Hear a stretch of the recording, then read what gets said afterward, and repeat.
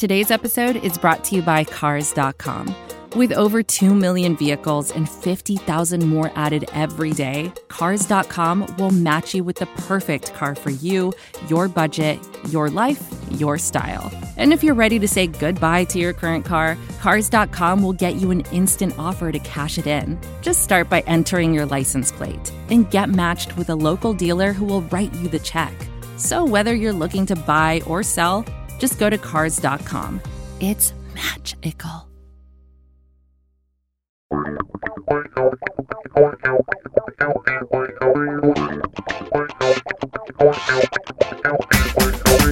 Hello, basketball fans, and welcome to the Dave and Dia podcast. Starting at center from Portland, the wily veteran Dave Deckard. And at guard from Los Angeles, the patron saint of rainbows and unicorns, your podcast MVP, Dia Miller. Welcome back to Dave and Dia, a Blazers Edge podcast. I'm Dia Miller. I'm here with Dave Deckard. It's Tuesday night. The Blazers just won another game against the Denver Nuggets. It's late, but we're excited. I'm excited. I'm assuming you're excited, Dave. Yeah, they didn't go 2-2 since we last talked. And in fact, No. I bet that they wouldn't go 2-2 because they had 3 games. But they won all 3. So, I mean, this is a first for the season that we're able to talk about nothing but victories. I would like this to be the new norm. If someone can take note of that and let the Blazers know. The Blazers already got a norm, though. I mean, you want a new one already? Gia, we just got you one. We paid $90 million for that norm. We already got you, and now... I would like for this to be our typical podcast, talking about just wins.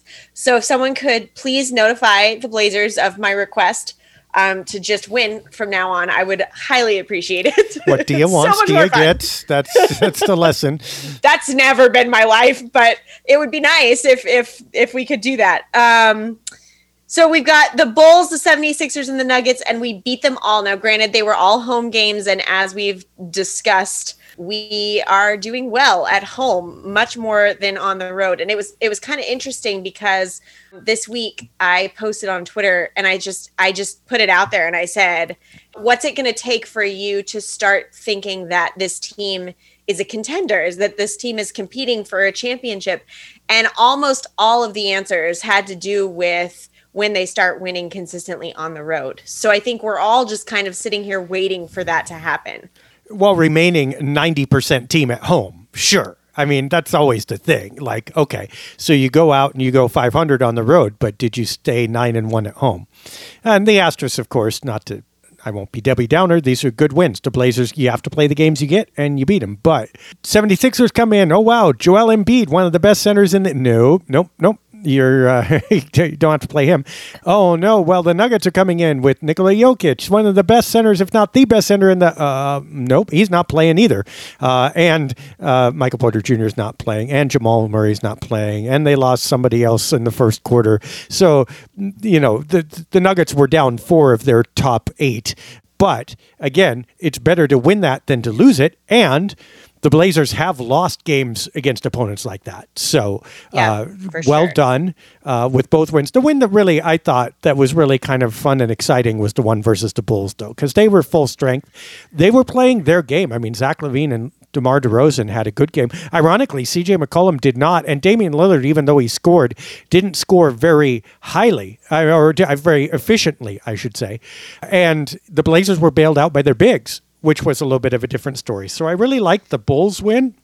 I thought that was great. The Sixers and the Nuggets, you better beat them, and the Blazers did. Yeah, but I think that's a good testament, though, to where we're at, hopefully, where we continue to be with the team. Like you said, that you know, when Dame and CJ weren't having as good of a game as we would like from them, that we had other guys that were able to bail them out. That's not always the case. That's, you know, there have been a lot of times where if Dame and CJ are not playing the way that we're used to them playing, that's it. We lose. And so I think the fact that Dame and CJ didn't have as high of a night and we had other guys who were able to and take over the scoring and do, you know, what we needed them to do, that's a big deal. That's a good place to be. So let's specify that on that Bulls game.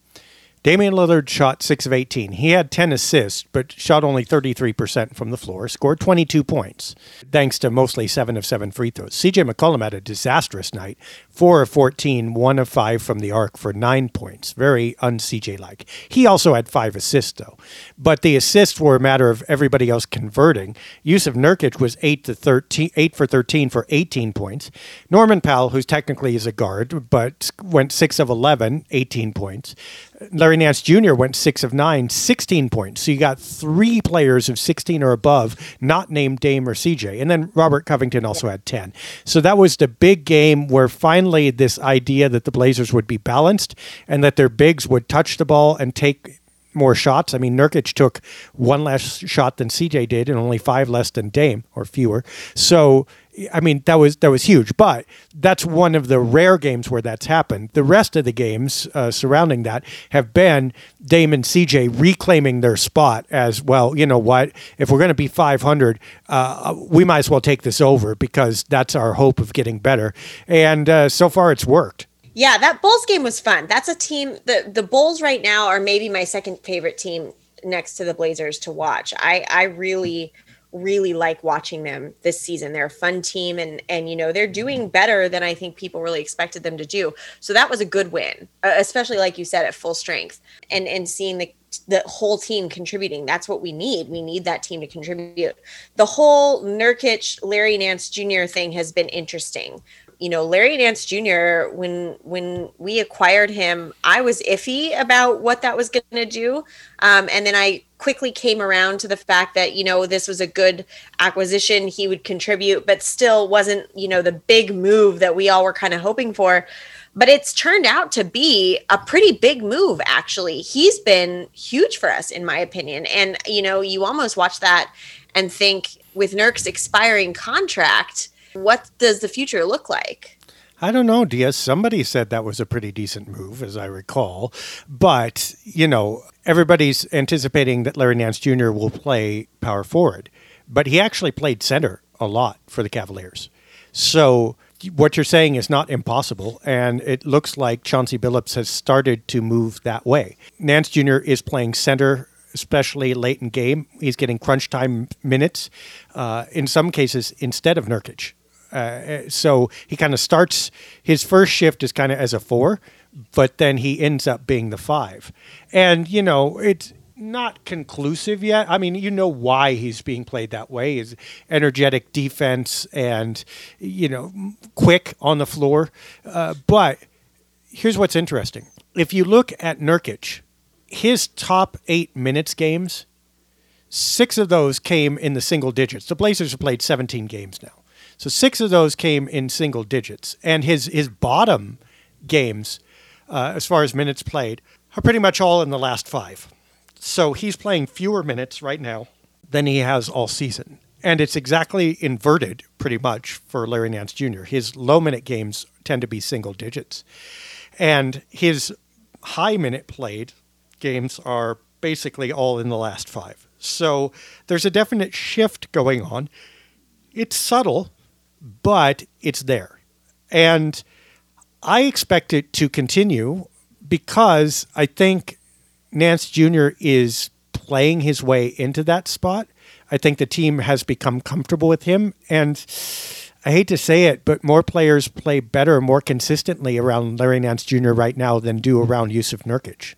Yeah, I mean, this is the same conversation we continue to have is what is Nurk's place on this team and what happens at the deadline when we're still, facing the repeaters tax and Nurk and CJ are really our 2 big options as far as contracts. What happens here? You know, what do we do here? And I just keep thinking, you know, like it or not, what it's looking like more and more is that they're going to do something with Nurk. And I don't know. I mean, it's really hard to know. And I think, you know, there are little things here and there that you watch the way he responds to certain things and you watch how he gets kind of hot and cold. And you just have to wonder where we're going here. Well, it's not just a repeater tax. It's what are you going to do with him? Are you going to re-sign him for $18 million a year? I think the answer to that is going to be no. So if the answer is no, what are you doing with him? It would be different if the Blazers are where the Warriors or the Suns are right now, if you're looking like you're having an elite season.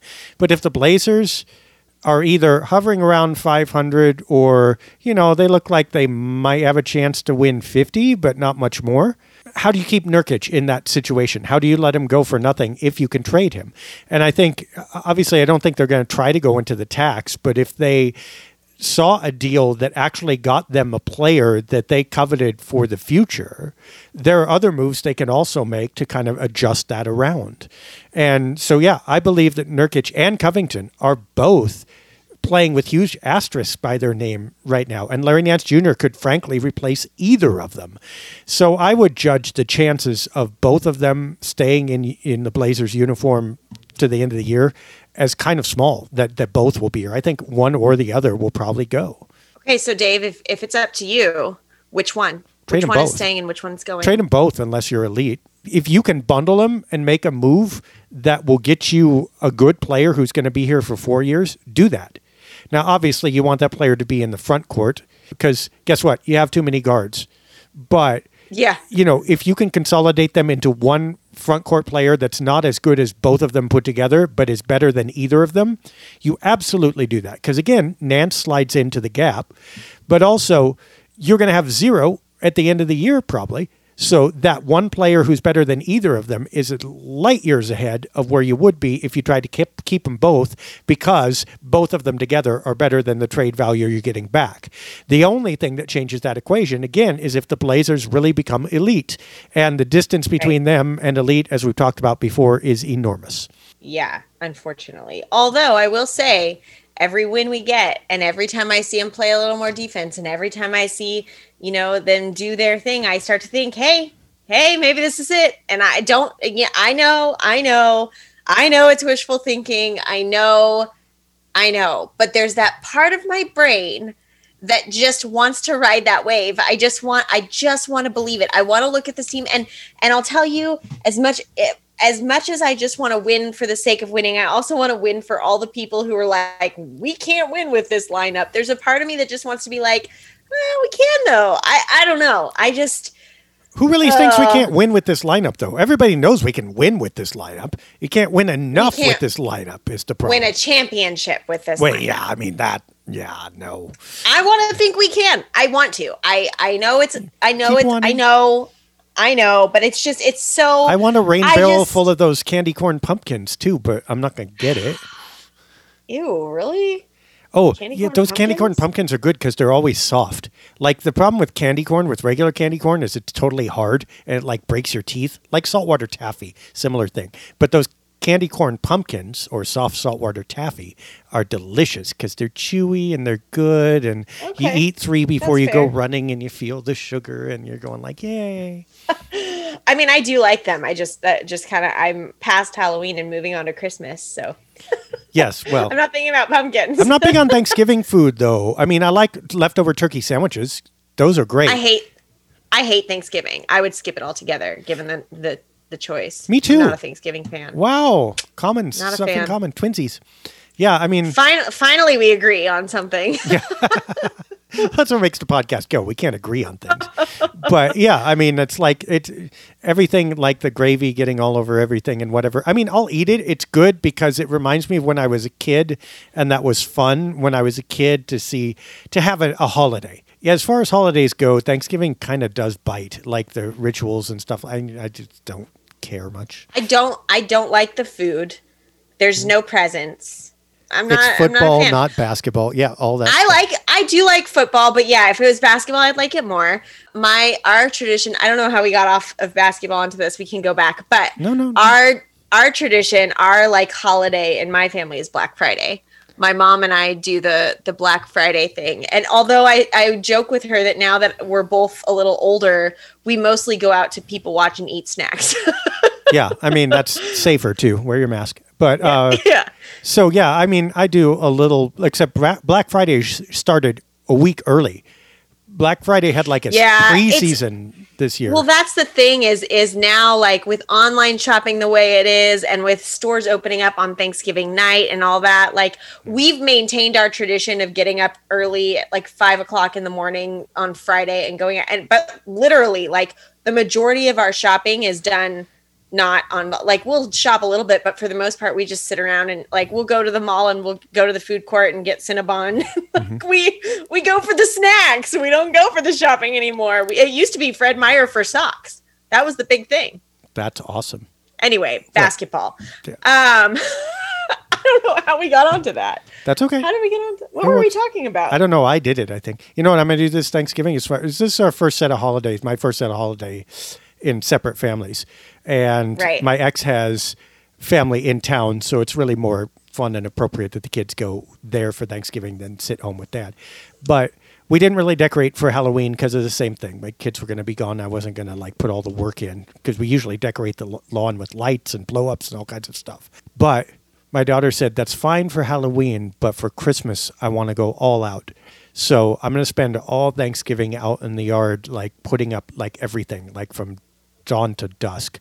And hopefully when she comes back, she'll see the whole lawn lit up and know that her dad loves her. So that's my Thanksgiving, and it will be cool. That's a great plan. My kids decided they wanted lights on the outside of the house today, or not today, this year for Christmas.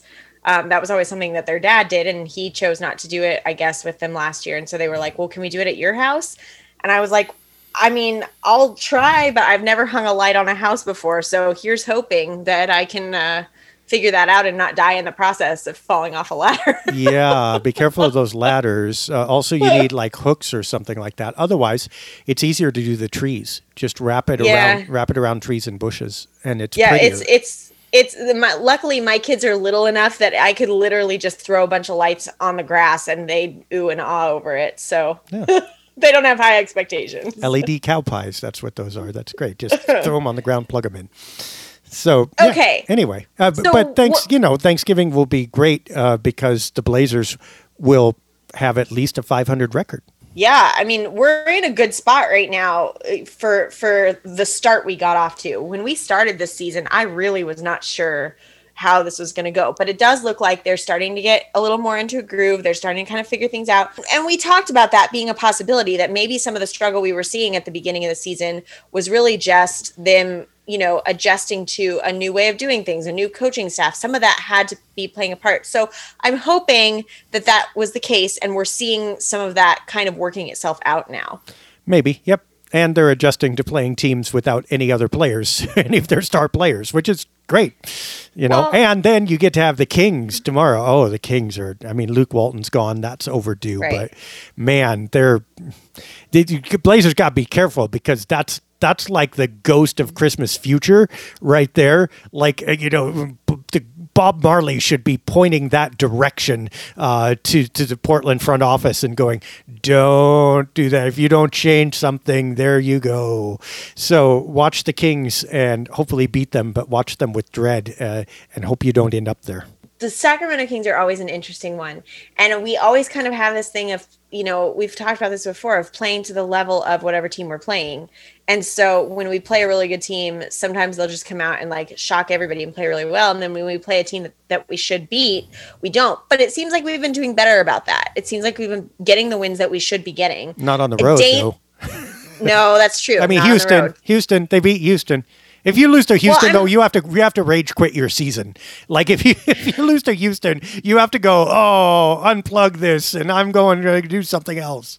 I will say though that Dame seems to be back to his Dame self. Tonight he played really well. CJ had a great game as well. 32 points, I think CJ scored, and Dame had 29? 25, I think. But 25. Okay. Yeah. But he was hitting deep shots again. He was playing. This is more of the Dame that we're used to. So that gives me hope that he's back to kind of getting into, we saw that a little bit in the last game, and he got the Western Conference Player of the Week last week. So we're seeing him kind of come back into, what we're used to. And that's a positive too. That's huge. It feels like he kind of made an adjustment that, okay, at the beginning of the season, it was system first, Dame second. And I think he alluded to some of that. First of all, we talked about that through the early weeks ad nauseum, but he alluded to some of that in the interview he gave the other day, and I forget with whom, but where he said, I'm kind of thinking when I come down the floor and thinking what play to make and how to fit in. And it's not natural because we're playing in a different way, which was respect to the new system. He was showing validation and respect in his participation. But at the same time, he has made a switch, it seems like. Instead of system first and where does Dame fit in, he's going, okay, no, it needs to be a little bit Dame first and then system around Dame. And I think that's wise, and I think that's a necessary move to make. I mean, Dame can defer, and he should be a leader in that way, but this is the NBA, and the coach does not really have the final say. Your transcendent, all-world, all-franchise player is always the player you protect and follow. So I think that Dame assuming that back again and going, hey, you know what? The occasional 30-footer is okay. And if they miss, you know what? I'm going to, take another one, and that's going to go in. And that's part of what makes Dame Dame, and you like to see it. And it shouldn't change. That the Blazers have no system that will make them win without Damian Lillard playing excellently. There is no system in the universe that will make this team win without Dame at full power. When you have a player like Dame, you want to let him do Dame things. So if you have a player that can make those deep threes, you let him take those deep threes and you let that be part of your system. So I'm glad to see him taking those and I'm glad to see them working that in, because that's the kind of thing that there aren't a lot of players who do that as well as he does. So let him do it. I think that's one of those things that you don't fight against. He used to joke about Stotts kind of pushing back a little on it and getting to the point where he was just like, well, whatever, just take the shot. And Dame would take the shot and he'd make it. And he kept pushing it back to the point where people were expecting him to take half court shots. So I think when you have a Damian Lillard who can do those kinds of things, you let him do those kinds of things when it fits and when he feels like he can do it. So I'm glad to see that. I'm glad to see Dame figuring out a way to work in what he does with this new way of doing things. Right. And your superstar thinking or second guessing is in itself an indictment. You can't have that. I mean, you want LeBron thinking about what he's doing or second guessing himself? That there's 0% chance. And Damian Lillard is Portland's LeBron. So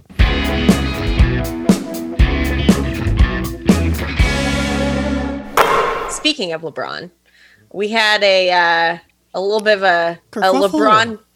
Yeah. I mean, and it's interesting because, I never want anybody to get hurt. But I do kind of, I like seeing, not the fight. I like seeing people. I'm not going to be, I wasn't mad about this. I'll just say that. LeBron James and Isaiah Stewart got into it in Detroit. It was quite a kerfuffle, as you said. LeBron essentially looked like he took a cheap shot during a play, and Isaiah Stewart came at him, and there was a whole thing on the court. LeBron got suspended for 1 game, and Isaiah Stewart got suspended for 2.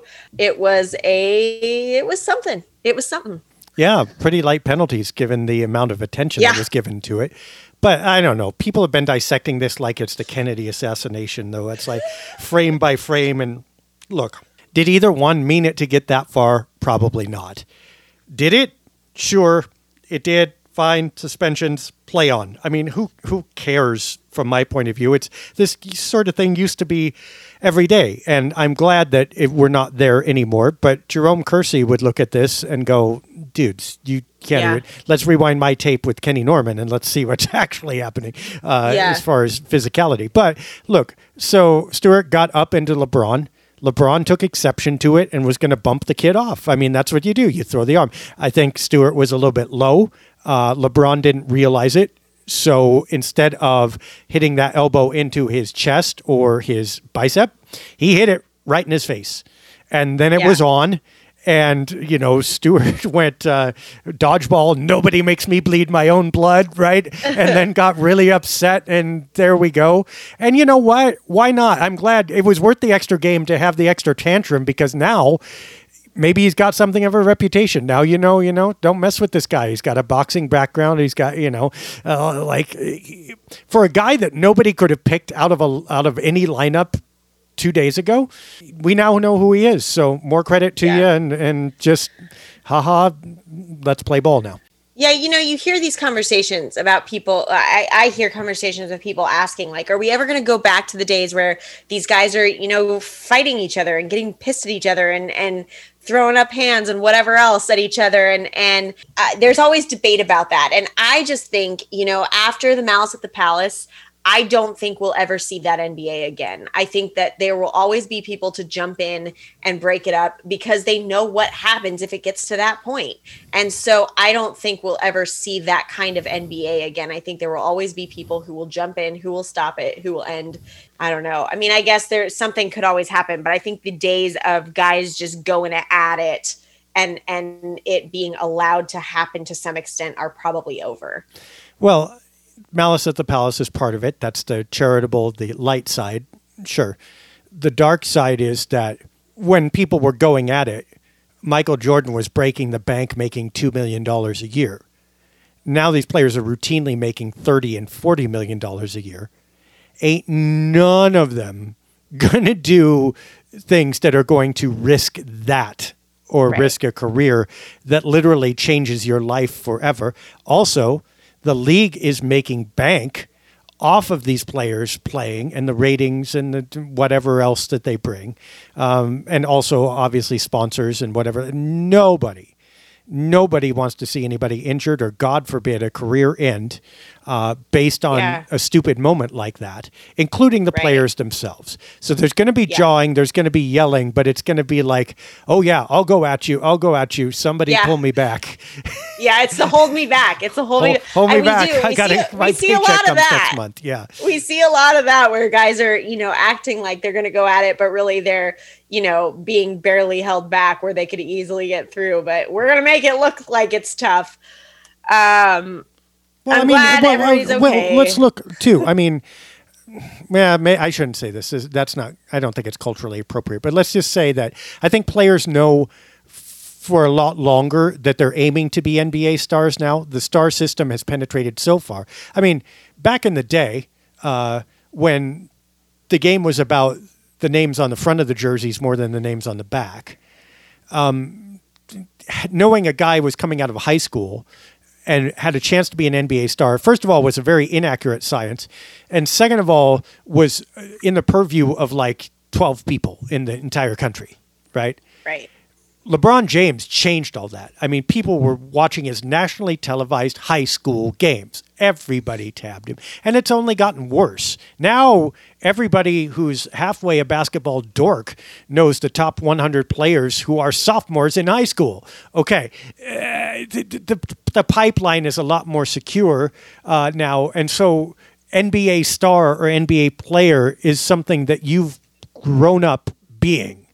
Or leaning toward in a way that's very organized, that's very codified, that's very celebrated. It's just a different mentality. You're not going to get this dude coming off the dock who, played pretty well in college and some rando GM thought, well, he's got muscles. Let's use a 5th round draft pick on him, which was what was happening back then. I mean, there were like 10, 12 rounds of the draft. So you use your 5th round draft pick on some kind of goon who happens to make the team, and he's going to stay in the league by beating people up. That's what you had, right? Go out there and put a body on Gail Goodrich or whatever, right? That doesn't exist anymore. Right. So, it's a whole different world. Yeah, it's definitely interesting. It's interesting to watch the culture change. I think that's one of the things that's always interesting with sports is you see a progression not only in the game but also the culture around the game, and that this is a part of that. We don't have the rough and tumble situations that happened a lot more commonly in the past. Well, I mean, some players do. We don't want to discount what players grow up for because, by the way, 1,000 people don't make the league who really want to for every player that does. But I'm saying in the NBA. I'm saying we don't see these rough and tumble situations happening in the NBA. We don't have guys. I'm not talking about, beyond that or before that. Got it. I understand. Yeah, just specifically in the NBA. The culture around the NBA has changed in such a way, like what you mentioned with the money that's involved and the culture that's involved in that. You're not seeing these guys go at each other like we used to. It used to be, there were certain teams that you could almost guarantee there was going to be some sort of scuffle at some point during the game, and you just don't really see that so much anymore. Well, players identify with players too as much as teams. I mean, with free agency and the player empowerment, that guy that you threw a right cross at may be your teammate next year. Yep, okay, that's exactly what I was about to say. Is that I think that there's a lot more relationships amongst the players. You see these guys go at it on the court, but overall, like, it's hard to really think of a player to player rivalry that exists. There's a few, but for the most part, they may go at it on the court, but when they walk off the court, they get along. They're fine. They aren't, bickering or beefing off the court. It's only during the play, and off the court, when the buzzer sounds and the game is over, they're shaking hands, they're hugging, they're having these conversations with each other. So I think that and I think that's a big part of what you just said. Guys are going from team to team a lot more. They're either they could be teammates with that person or they already have been. Sometimes guys are fighting each other on the court during the game with guys that they've been on teams with before, and the game ends and they're fine. So I say fighting, I don't mean like fist fighting, I mean like basketball fighting. But it's definitely interesting to see, that kind of progression and how things have changed. Well, and by the way, we should say also, I don't wish it were the old way. There are a lot of sports people who go, this should be like it wasn't. And okay, stop it. It's better this way in most ways. I wish there were a little more identification with team, and that kind of, you miss a little bit of that definition. But you know what? The teams themselves gave that up with trades and various analytics and schemes and stuff like that kind of value players as commodities as well. So, hey, it goes both ways. But I wish there were a little more of that, but I don't think it was better back in the old day. And I hate it when people say, we were so much tougher. Well, maybe so, but the players are better nowadays. So what you going to do? Sorry. I bored Dia. She's starting to yawn. Come on, Dia. It's only 10:30 your time. It's not that I'm tired. So I was on a plane. I flew yesterday to Vegas for the day. Was it yesterday? 2 days ago? Sunday. What's today? Tuesday. 2 days ago now. Mm-hmm. I flew for the day I was working out there, and I was there just for the day. We flew in the morning. We flew back in the evening. And my ears, I have a hard time with elevation change like that. And it was, both flights. And so my ears are just giving me a hard time. So when I feel like anyway, that's why I'm yawning. It's not because I'm tired. I'm good. Well, yawning is lack of oxygen. It's right. What say you do it. But like my cats, and cats do this, and my cats do this to me habitually. It's like they'll see me and they'll yawn. And I think it's because they're so excited to see me, but their breath catches and then they need to yawn and stretch and then come over to me. So I'm just going to pretend you're yawning because you're excited to be doing the podcast. Yes, let's go with that. Let's go with that. We're gonna. It's exciting.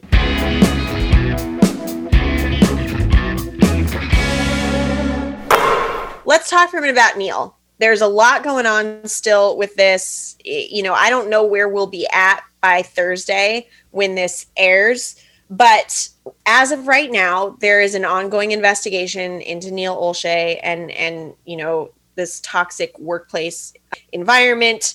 The investigation has expanded to not only employees, but also past employees, players. It seems like the investigation is somewhat thorough based off that. So that's where we're at. We don't have answers yet. There's a lot of stuff, circulating in the media, although I do feel like it's calmed down and we're not hearing about it as much as we were initially, which is actually not something that I love. I think when something like this is happening, it's important to keep some heat on it. Neil is still working with the employees currently as this investigation is going on. I don't know how that's allowed to happen. To me, if you have an open investigation into someone in a situation like this, you pull them out and they sit out and they are not like, why is that happening? I don't understand why that's happening.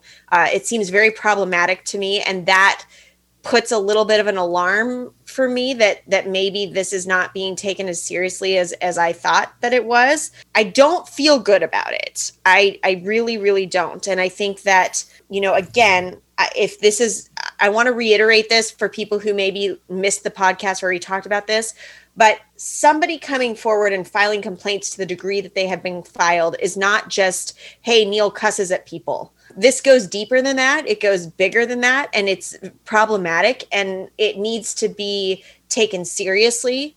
The thing for me that I'm really frustrated about in this situation is this cycle. I'm going to say this, and it's harsh, but I'm going to say it anyway. This cycle of abuse where you have someone in a situation where they're in authority. This happens in abusive relationships. And that's, I speak from that experience, but it also happens in a situation like a workplace where you have someone like Neil in a position of authority who is abusing a relationship with employees, who is creating a toxic environment with employees, who is intimidating employees.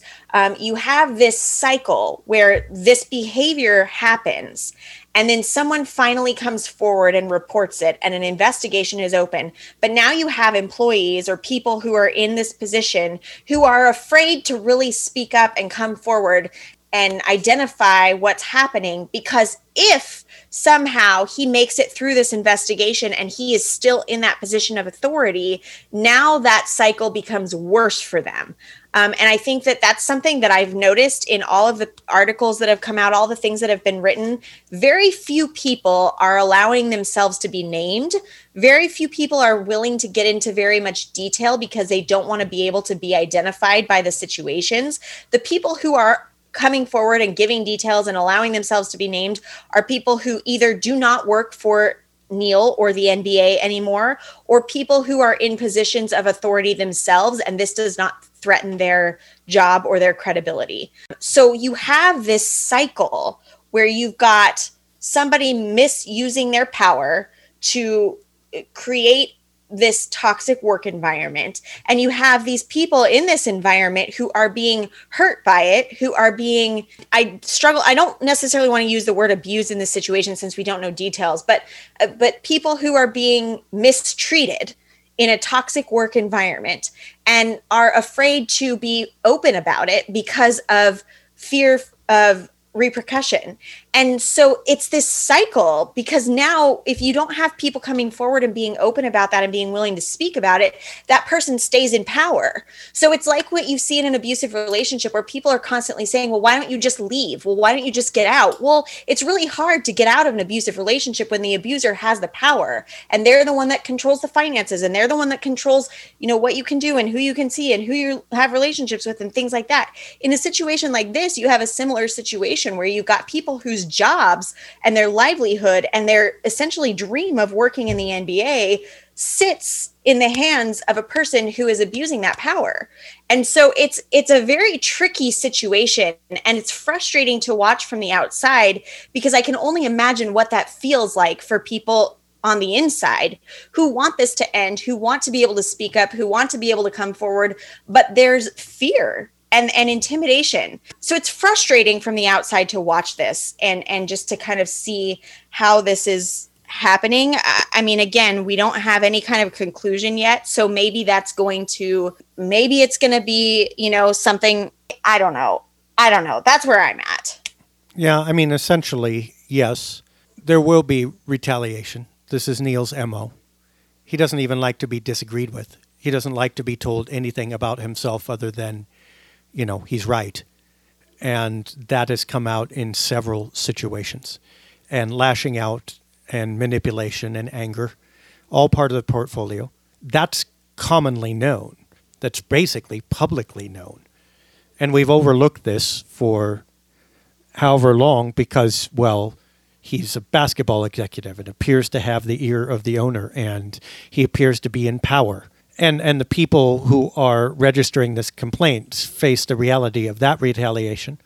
of either not being believed or their complaints not being serious enough, which is also hallmarks of the kind of relationship that you're talking about and those exact fears.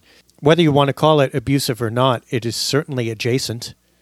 It has all the same feelings. It has all the same processes. It has all the same mechanisms. In fact, it's not hard to read how this is going or how Neil is going to operate. It never has been. You look at actions and the words of a person who is in power and going to misuse that power, and that's more or less what Neil does. Now, as I said in the article that came out yesterday, we knew this. We've ignored it. Why? I guess because we don't make the decisions. I mean, fair enough. But at a certain point, this franchise was built, or its reputation, its popularity was built on a relationship with the grassroots people of the region. I mean, Blazer Mania was not a marketing slogan. It came from the bottom up and then became a marketing slogan. And that's where the franchise's roots are. And we are so far distant from that now, to the point where we know that there's a lead executive in charge of that franchise who actively works against the vulnerable and those beneath him, who's done it again and again and again in multiple venues. And we've watched this and shrugged, because I guess it's just basketball, and as long as they play well. Well, first of all, they ain't even playing that well. You don't even have a championship or anything close to it as a stupid excuse to put up with this. But even if you did, I would question whether it's right to do so. And it's certainly a violation of the spirit of the franchise and the spirit of the workplace, I would say. It's certainly not something that I think any fan should be comfortable with or appreciative of, because you know what? In the end, we're the peons. We're the marks. And there's always a little bit of that in sports, and you agree to that. You say, okay, yeah, I'll be sold this dream because it's a harmless dream. You know what I mean? Yay, my team is the best, really, and we just got unfortunate circumstances, and we'll be better next season, and I believe in them, and they are the best. And we're sold to. That's the exchange that happens. And it works because we want to believe that, and it works because it's relatively harmless in the scheme of things. Cost us nothing but some time, some energy that we want to invest in something bigger than ourselves anyway, and the cost of season tickets or league pass or wherever it is, however we enjoy the team. That's pretty low cost. When the cost gets real, to real people in the organization, to real people who are vulnerable, to real people who have lost jobs, to real people who have been belittled, and by the way, to fans who now the boundary has been crossed from, hey, we're going to sell to them because they want to be sold to and we have this symbiotic relationship, to they're just stupid. They'll take anything, that they don't care as long as we produce wins and or at least look good and or explain it right and or drown out anyone who disagrees with us and or suppress any opinion that runs counter to the one that we want prevailing. At that point, it's not harmless anymore. And you know what? That's the Blazers culture now. Make no mistake about this. If you're living in, the Blazers are pure and noble and wonderful and that Blazer mania, you are living 30 years ago or maybe 20 years ago. The last chance you had at that might have been Kevin Pritchard. There's no illusion anymore. This is Portland's culture. Portland's culture is lying, taking advantage of the vulnerable, and figuring that you don't care enough to bother. And as I said in that article, Portland really has no culture now. There is no difference between the Blazers, Kings, Timberwolves. If anything, Portland's is kind of more rancid. Portland has Damian Lillard and the logo on the floor, and that is it. And right now, this is what that logo stands for, the stuff we've just talked about. If you're okay with that, more power to you. I'm not. I don't think any of us should be, because the franchise used to be more than that, and this relationship used to be more than that. And it's been systematically destroyed and taken advantage of. Well, and I think one of the things that I think is very frustrating is the fact that there's been this constant preaching of character, of good character. Neil, how many times has talked about how they draft for good character and this push for a culture of good people.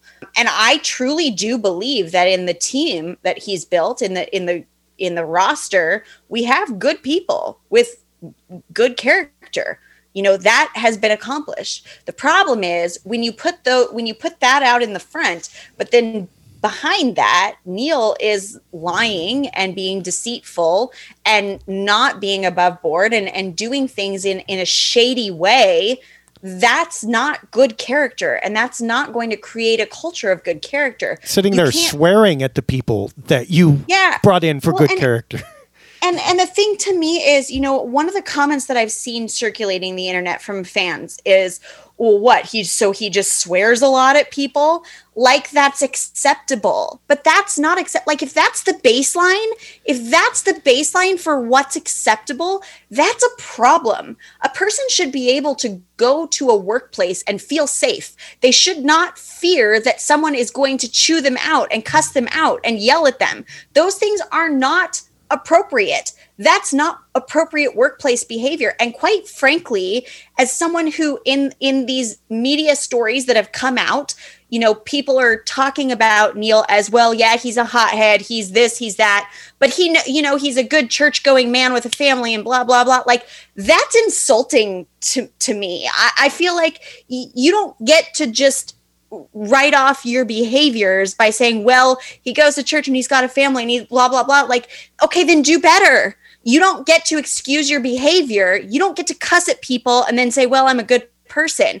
No, by definition, you are not. If you are treating people that way, you are not. You should be held to a better standard than that. When you are the leadership of a team, of a business, of a company, of a franchise, of anything, you should be held to a higher standard. You should be the standard for how people are being treated. And when you are intimidating and yelling and cussing and threatening and whatever else, you are not creating good character in this franchise.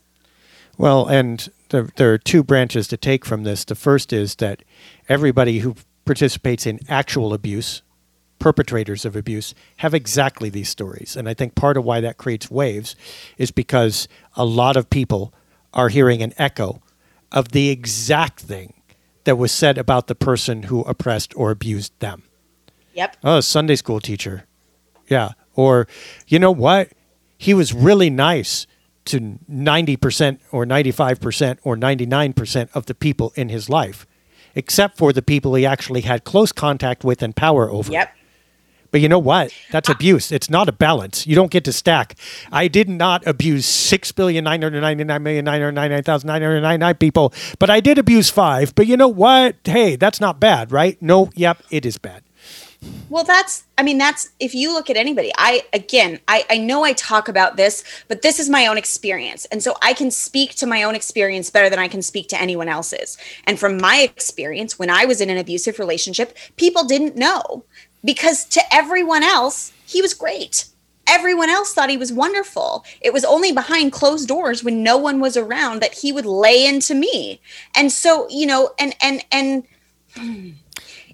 it starts with the cussing and the yelling and the screaming in the face, and it escalates and it becomes more. And so again, and I'm not saying that that's what's going on here, but what I am saying is that's not a baseline. That's not an acceptable behavior. Screaming and yelling and cussing at people is not an acceptable behavior ever. It's not. That's not a situation that anybody is safe in. And especially going into a work environment, you should be able to expect better. Well, and that's not all that's happening. We know that's not all that's happening. Because, well, first of all, let's just look at the responses. Quacks like a duck, walks like a duck, it's a duck. And you know what? If someone said about me, Dave swears at staff members. I have sworn at 2 staff members here, in conversation with. I'm trying, over the 15 years at Blazers Edge. I have had a heart-to-heart which involved profanity, which I somewhat knew that they were comfortable. This was their language as well, so I was translating a bit. But just for emphasis, I've used profanity twice. But if someone called me on that and said, hey, Dave, you used profanity in this conversation that made me very uncomfortable. I felt like that was out of line. I would say immediately, okay, you're actually correct about that, and I apologize. End of story. And I will not do this again, and you can hold me accountable to it. They did not say that, by the way, either way. I don't know if they were cool with it or whatever, but it just melded into the conversation. But had they said that, that would have been my response, and appropriately so. That's not the response that's coming from this office, nor is it the response, by the way, that comes to people who are manipulative and or abusive. The response from people who are manipulative or abusive looks exactly like the response that we've been seeing. Okay, so that's a little bit of the duck thing. But we also know that swearing is not the only thing. We go back to Kim Hughes, who accidentally told the truth about LaMarcus Aldridge and was not only denied, that story was re-denied, and channels used in media to bolster Neil's assertions, which were clearly false at that point, and yet he stuck to them. But he fired the dude. We also know that there have been, I don't know how much we can disclose, but there has been friction throughout this man's tenure. There have been subversions of anyone and actions against anyone who dared to not even go at him, but question his basketball decisions. And we can go with some of the people we've had on this podcast who, as they have become the brunt of and been victims of this, have spoken out. And people always go, wow, that's just a stupid media person, or that's what. No, that's a person that really happened to. And we can go finally to what happened this summer when nobody was thinking that the Blazers were going to hold a press conference and reverse their hiring of Chauncey Billups. That the water was under the bridge at that point. Neil had done what he had done. But people had legitimate questions and just wanted to be heard.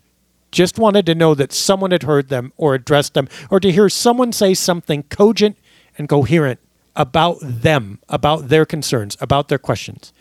And not only were they summarily dismissed, they were oppressed, ridiculed. The story that was told absolutely erased them from the community, erased their voice from the microphone and from the history of this discussion. And that was intentional. And anyone who can look at a vulnerable person with legitimate concerns, even if you don't think those concerns apply, but anyone who can look at them and say, you know what, I use my power to erase you. That in itself is more than swearing. That in itself is a statement about priority, about process, about prerogatives, and how one views one's position and one's care and or relationship with the world, and it is not there.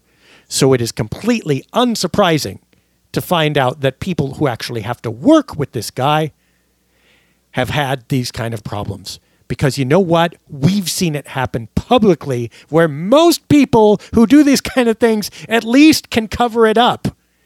And he can't, and he doesn't, and no one's called him to account for it. Well, and I think it's important to note that just because this is not everyone's experience with him doesn't mean that the experiences that are being told are false.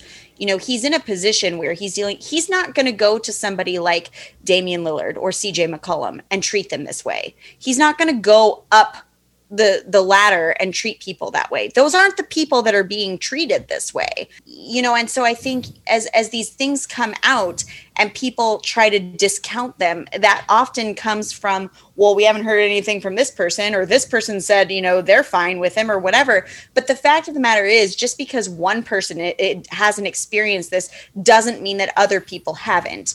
And I think that that's a tricky thing as well, as these things start to come out. A person that treats people this way isn't going to necessarily treat everybody this way. But the fact that it's happened multiple times, that there's enough people out there that are coming forward and saying, yeah, I've had this experience. And I keep going back to the fact that people are afraid to identify themselves. They're afraid to even tell a story that could identify them. You know, they don't want to give identifying facts in these conversations because they don't want retaliation. That alone should tell you something. If this guy isn't doing that, why are you afraid? People wouldn't be afraid of retaliation. But the fact that people are afraid to come forward because of possibility of retaliation if he keeps his job, that should tell you everything. Yeah, perhaps. I can see there's some garden variety that's going to be uncomfortable. So I have a little more empathy toward that in the abstract.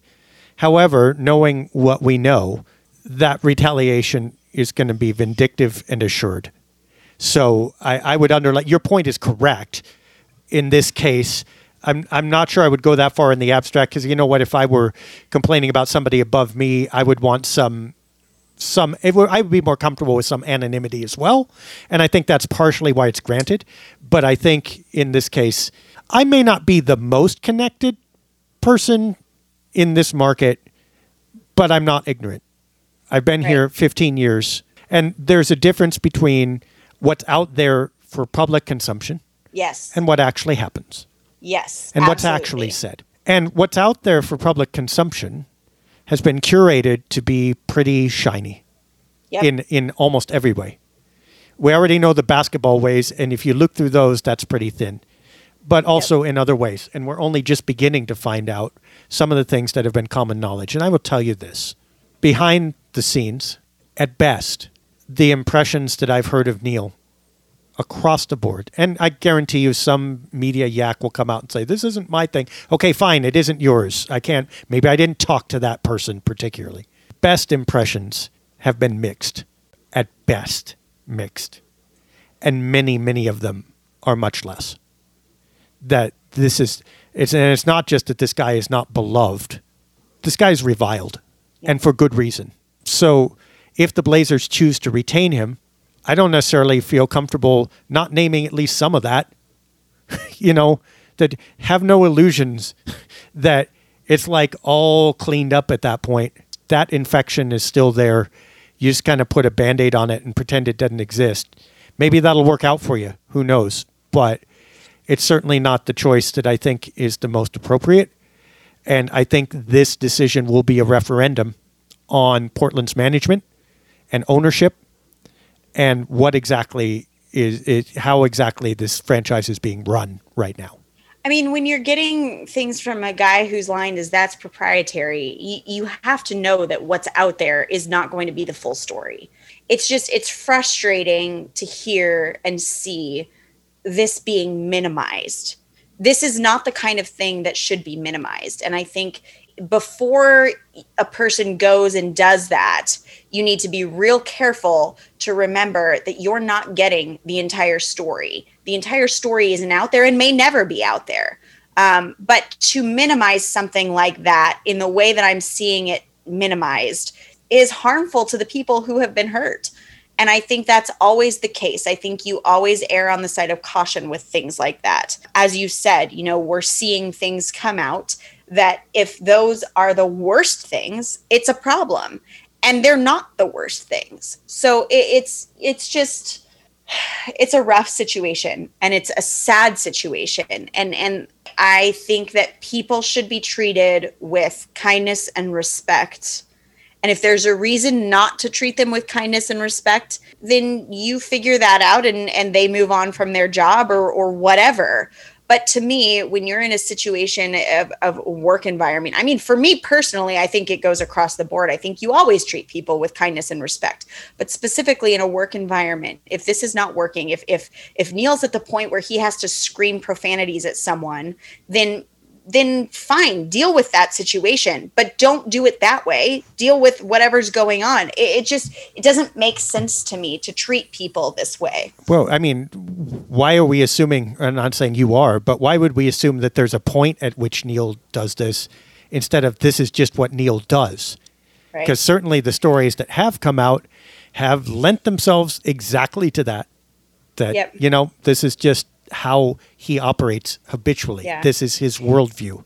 And again, we have every reason to believe that because we've seen it in action, minus the profanity, but with the vindictiveness and the subverting and the disregard for the vulnerable right in front of us, in front of a microphone. This guy is a walking, talking example of everything that's been said except the swearing. And you know what? If the swearing was all there was, like you say, I'm not sure it would matter that much, but that's obviously not all that was. And the swearing is not a self-contained thing that's just, oh, this is a quirk. The swearing accomplishes something, and the point of what it accomplishes is the thing. And this isn't the same way abuse is not just anger. It's anger for a purpose. And that purpose is control, manipulation, and whatever. And more and more people are beginning to feel it and see it. The question is, will the decision makers? And if they don't, I feel sad for all of us.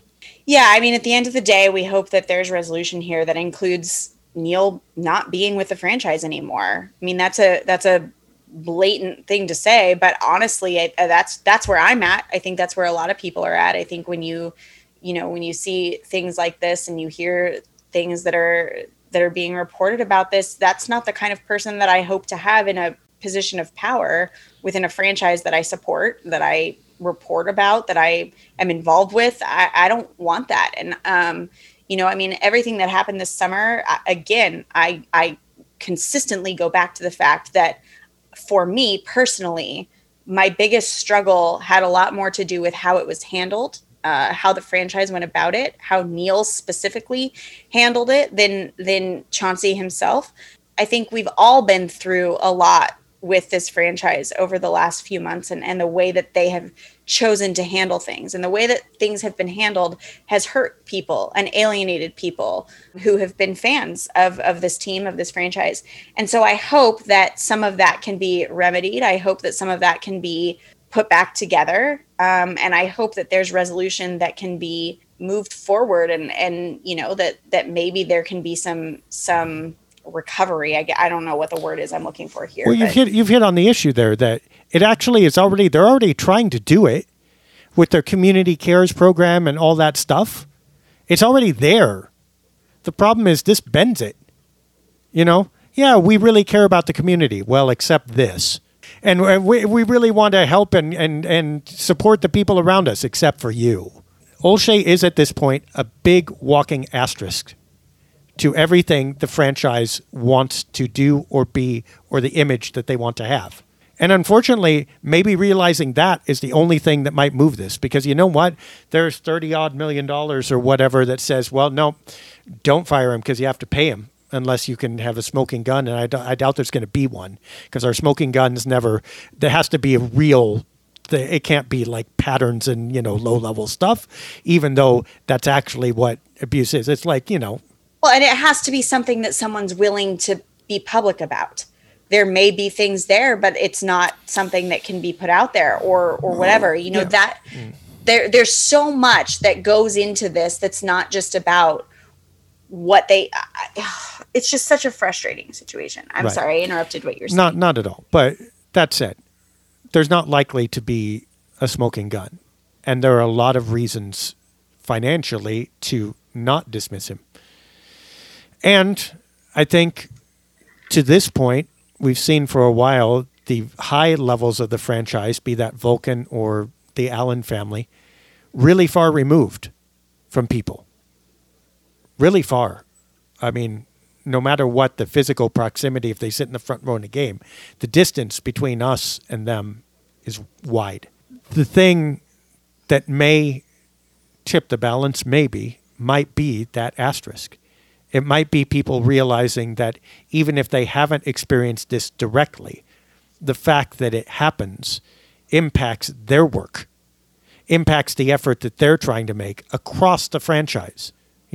Chris McGowan worked for years to build up the business side of this, to build up the community side of this, to build up everything around the culture. This kind of thing takes all that work and just puts it in a sandhill that you take 2 steps forward and at least 2 back. Is that really what they're working for? Is that really what they wanted? And I'm not saying they haven't done good things. They have. This bends it because it's picking and choosing who to do good things for. And it's picking and choosing a definition of good that doesn't involve the entire community. In fact, it excludes or does active bad to certain parts of it. And then you got to ask, is this really about the scales again? Did we do 5 units of good over here and only 3 units of bad, so we're good? That's not the way it works. If you're doing bad, you're doing bad. I think it would be simpler in the long run to get rid of the asterisk. And I think that asterisk has been there for a long time, and it's time to acknowledge it. But, I don't make decisions.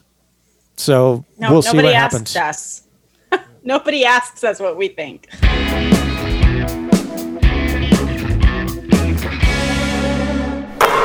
always like to end things on a positive note. This is heavy stuff, and I feel like in our 54 podcasts of existence, we've dealt with a lot of heavy. I always like to do that here on the podcast because I feel like in conversation, it's different than just a written article. Dave and I don't script this podcast. We have 5 or 6 bullet points that we say, okay, we're going to hit these things. And then we go. We don't script it. You're hearing literally just our conversation, our opinions, our thoughts in real time as we're having these conversations. And personally, I like that. I think that that's something that is, especially in dealing with situations like this, we're just average people. We're fans of the team as well. We cover it obviously, but I think we're processing and working through things just like a lot of other fans and people who follow this team are. And so I always appreciate these conversations, Dave. I appreciate your perspective. For me, it's always helpful. And I think it's a unique space that we have to do this, and I'm grateful for that. I appreciate you as well. I just hope we can stop having these conversations at some point. Right? Let's. Why do we have to do this?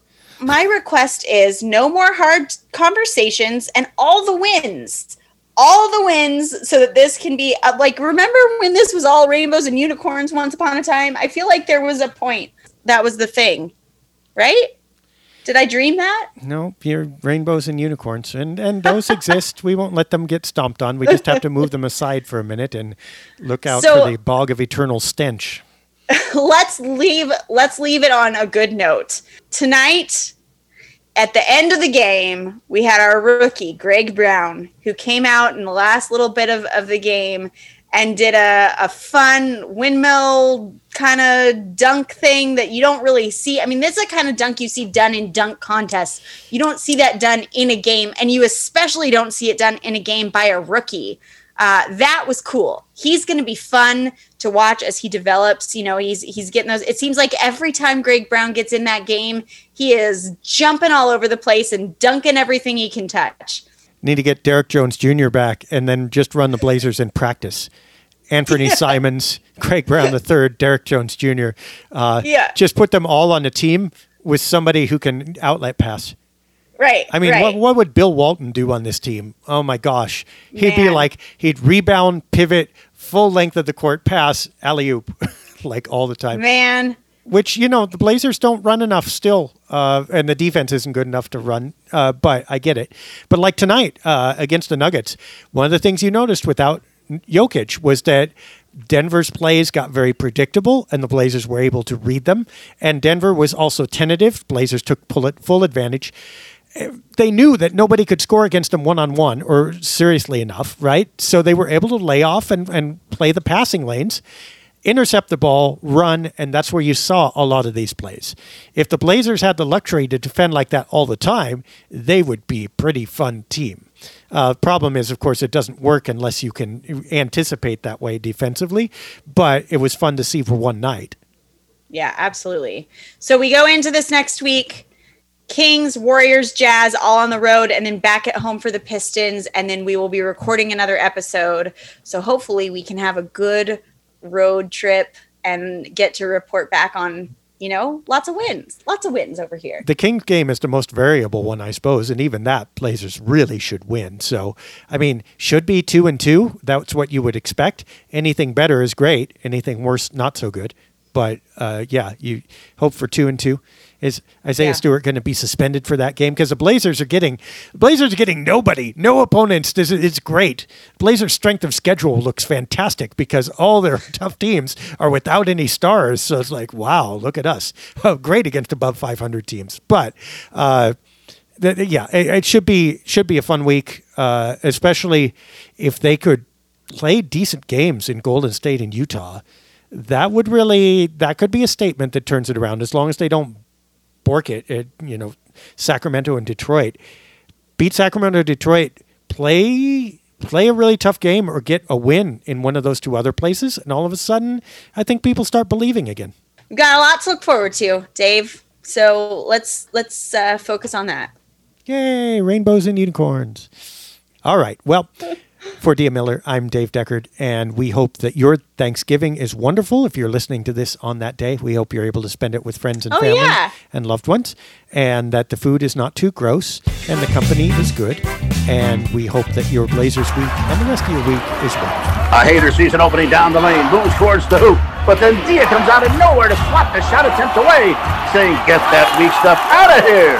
Dave scoops up the loose ball. Now it's a fast break the other way with Dia. She's flying down the court. Dave sends her an alley-oop. She jams it. Boom! Shakalaka! The crowd is on its feet saluting Dia. I tell you, if she isn't the Rookie of the Year, they really ought to just stop giving the award. What a talent!